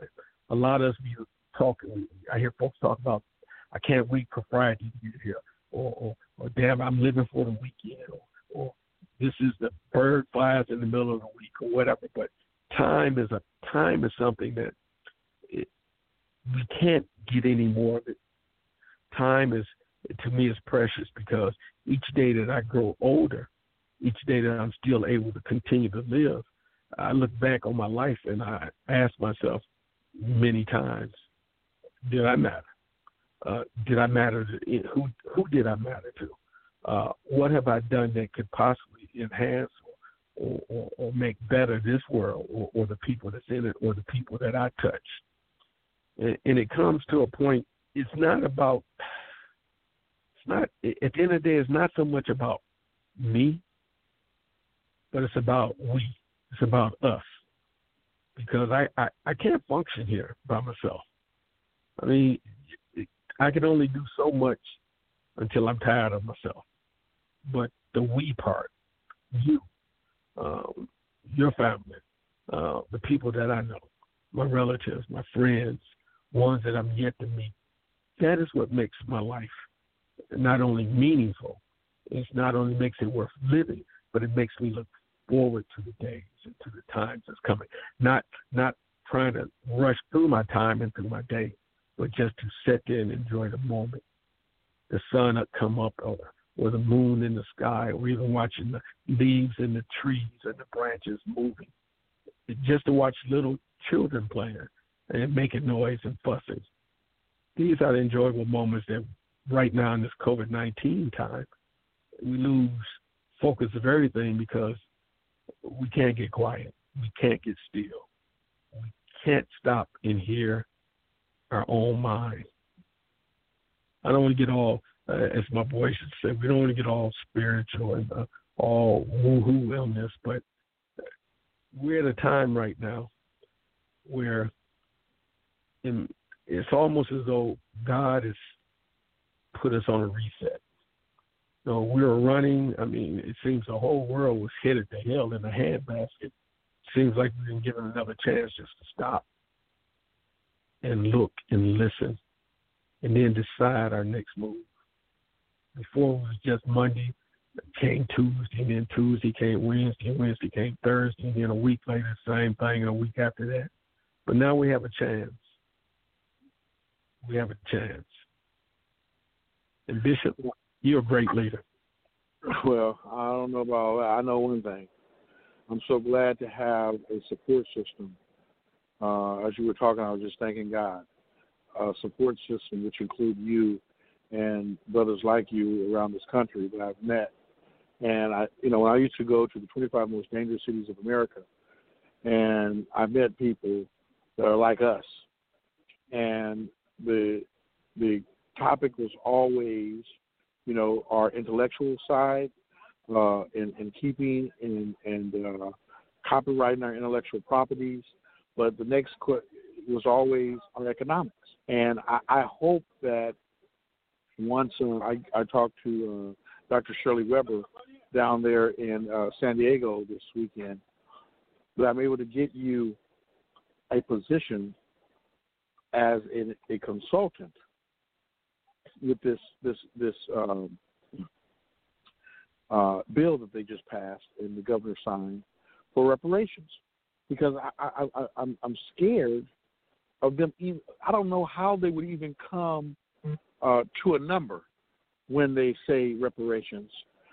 If you were born in the state of California, they couldn't come up. They couldn't figure out a number. I mean, if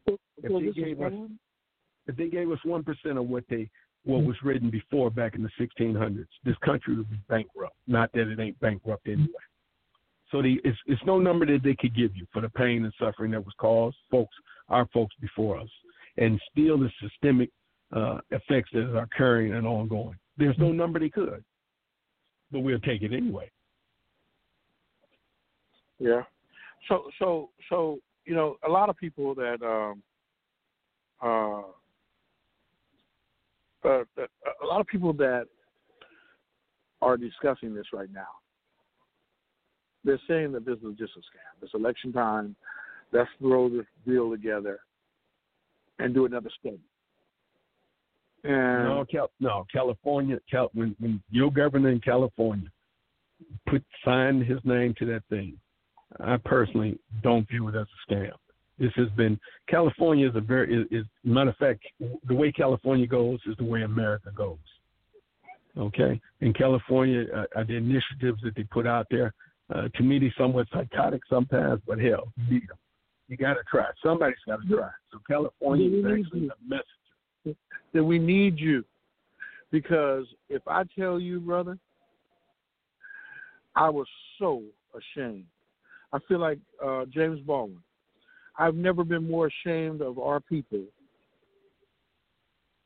filling out that EDD stimulus money. Negroes getting 4, 5, 7 cards for small business group that never owned a business, let alone had a DBA in their name, and they going to jail. Those are federal crimes. Right, and the mailman was delivering these cards to these houses. The mailman start holding the cards back, saying, "I know that these people don't live here." Delivering 5 to 7 cards to one address, and some even more than that. And then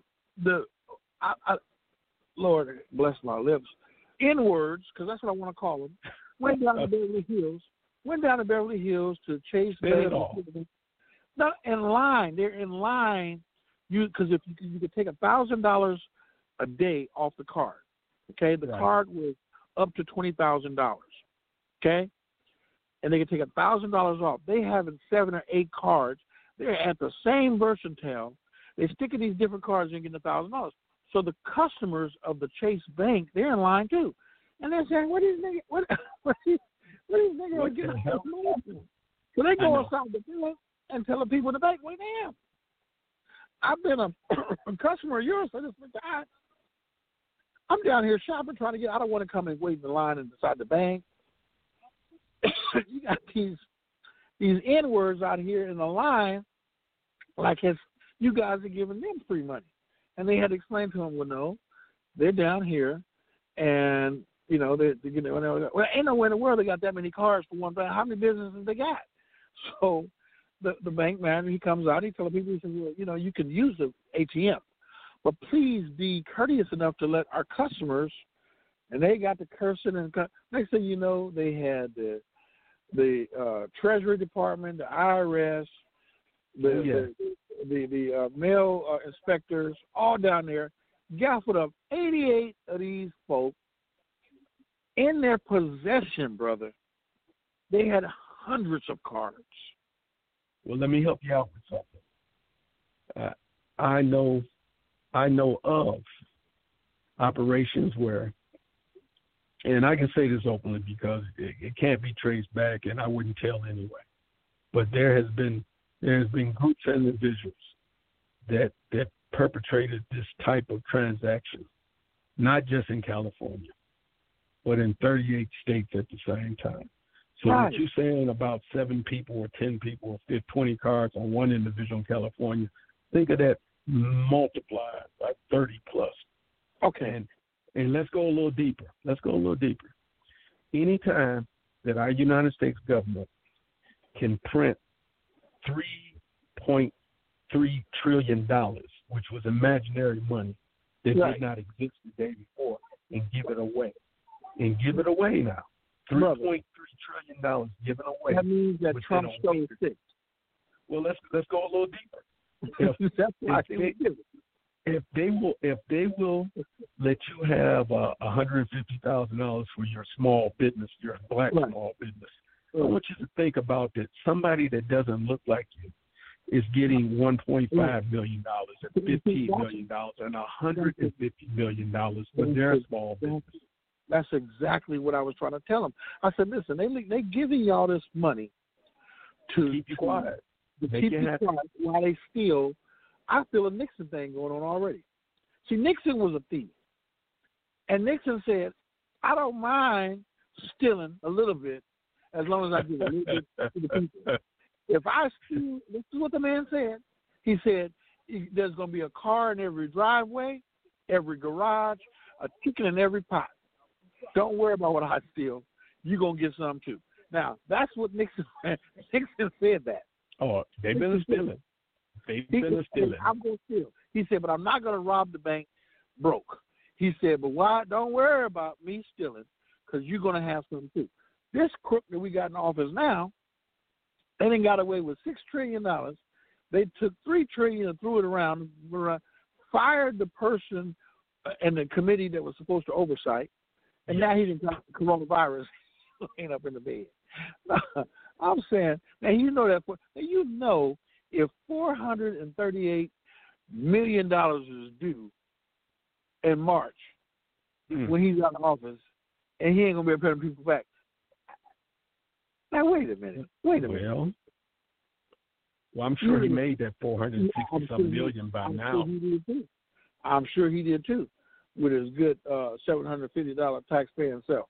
You know, I know that there's some people that want to say, "Oh, you shouldn't say about if he's sick, God bless his soul. I hope he's able to withstand." Maybe this is all a hoax too. Maybe this is a hoax so that when he go to jail, he won't be able to be in jail. He want to stay at home with an ankle bracelet. Anyway, brother, I'm gonna give you an opportunity to do your closing before we go off the air, and I want to thank you for being on the show. Well, sir, the only two things I can do on my closing.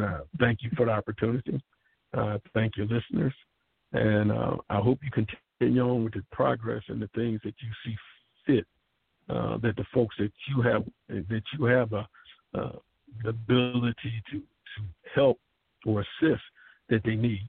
Now, something that you spoke on earlier in the conversation before this year ends, we're going to launch a economic, I guess you can call it, a national financial literacy. I mean, those names have been tossed, but bottom line is we're going to launch a site to explain how money is made and how what is money actually, and how it's made, how it is saved, how it is increased, how it is multiplied. We're going to basically tell everything that we know about money. And believe me, hell, it's a lot, and we got a lot more to tell. We just hope we can live long enough to tell enough that folks can actually take the information and put it in action. By the way, when we tell you about it, we're going to give you action steps. 1, 2, 3, 4, ABC. Walk through it so you can happen. You can see the reality of what we're speaking about. Count me in. Brother, I will be either coming to Detroit to sit down with you. I have decided that I was not going to be in Compton. I told my godsons that are there, it's yours. I'm going to be selling my properties in Texas. And I think it's time for me to live a little and do some of the things that I know I need to do on the national and international stage. There's so much more than where you was born and raised. And, I've never been the type to feel like I have to die in the same place that I was born. So I will be talking to you about a serious move. I know that there's some buildings down there. And so we will be talking very soon. Love you, and I appreciate you being on the show. Love back to you, sir. All right. Enjoy. Take care. Thank you. Thank you all for listening. You've been listening to the Ombudsman Press Show. I'm your host, Bishop L.J. Guillory, every Saturday from 6 to 9. And I tell you, Rihanna, thank you very much. Bring us home.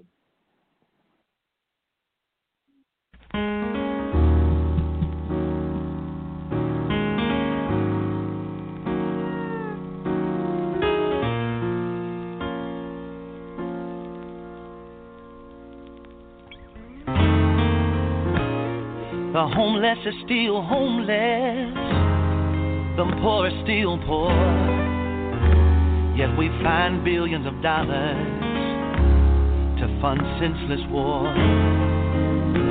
And yes, we're fighting terrorism. What about the quiet racism, dividing among ourselves? Somebody's crying for help. Heaven is listening.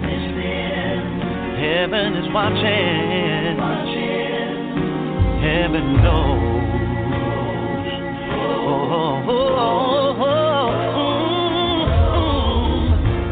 And they may not play this on the radio, 'cause the devil don't want you to know.